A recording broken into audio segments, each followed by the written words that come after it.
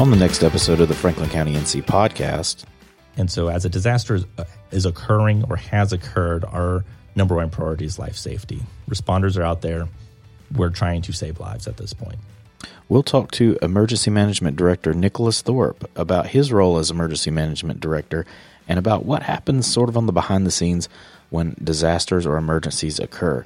You don't want to miss this episode. Subscribe to the Franklin County N.C. podcast on your favorite podcast platform so you don't miss a single episode. We'll see you there.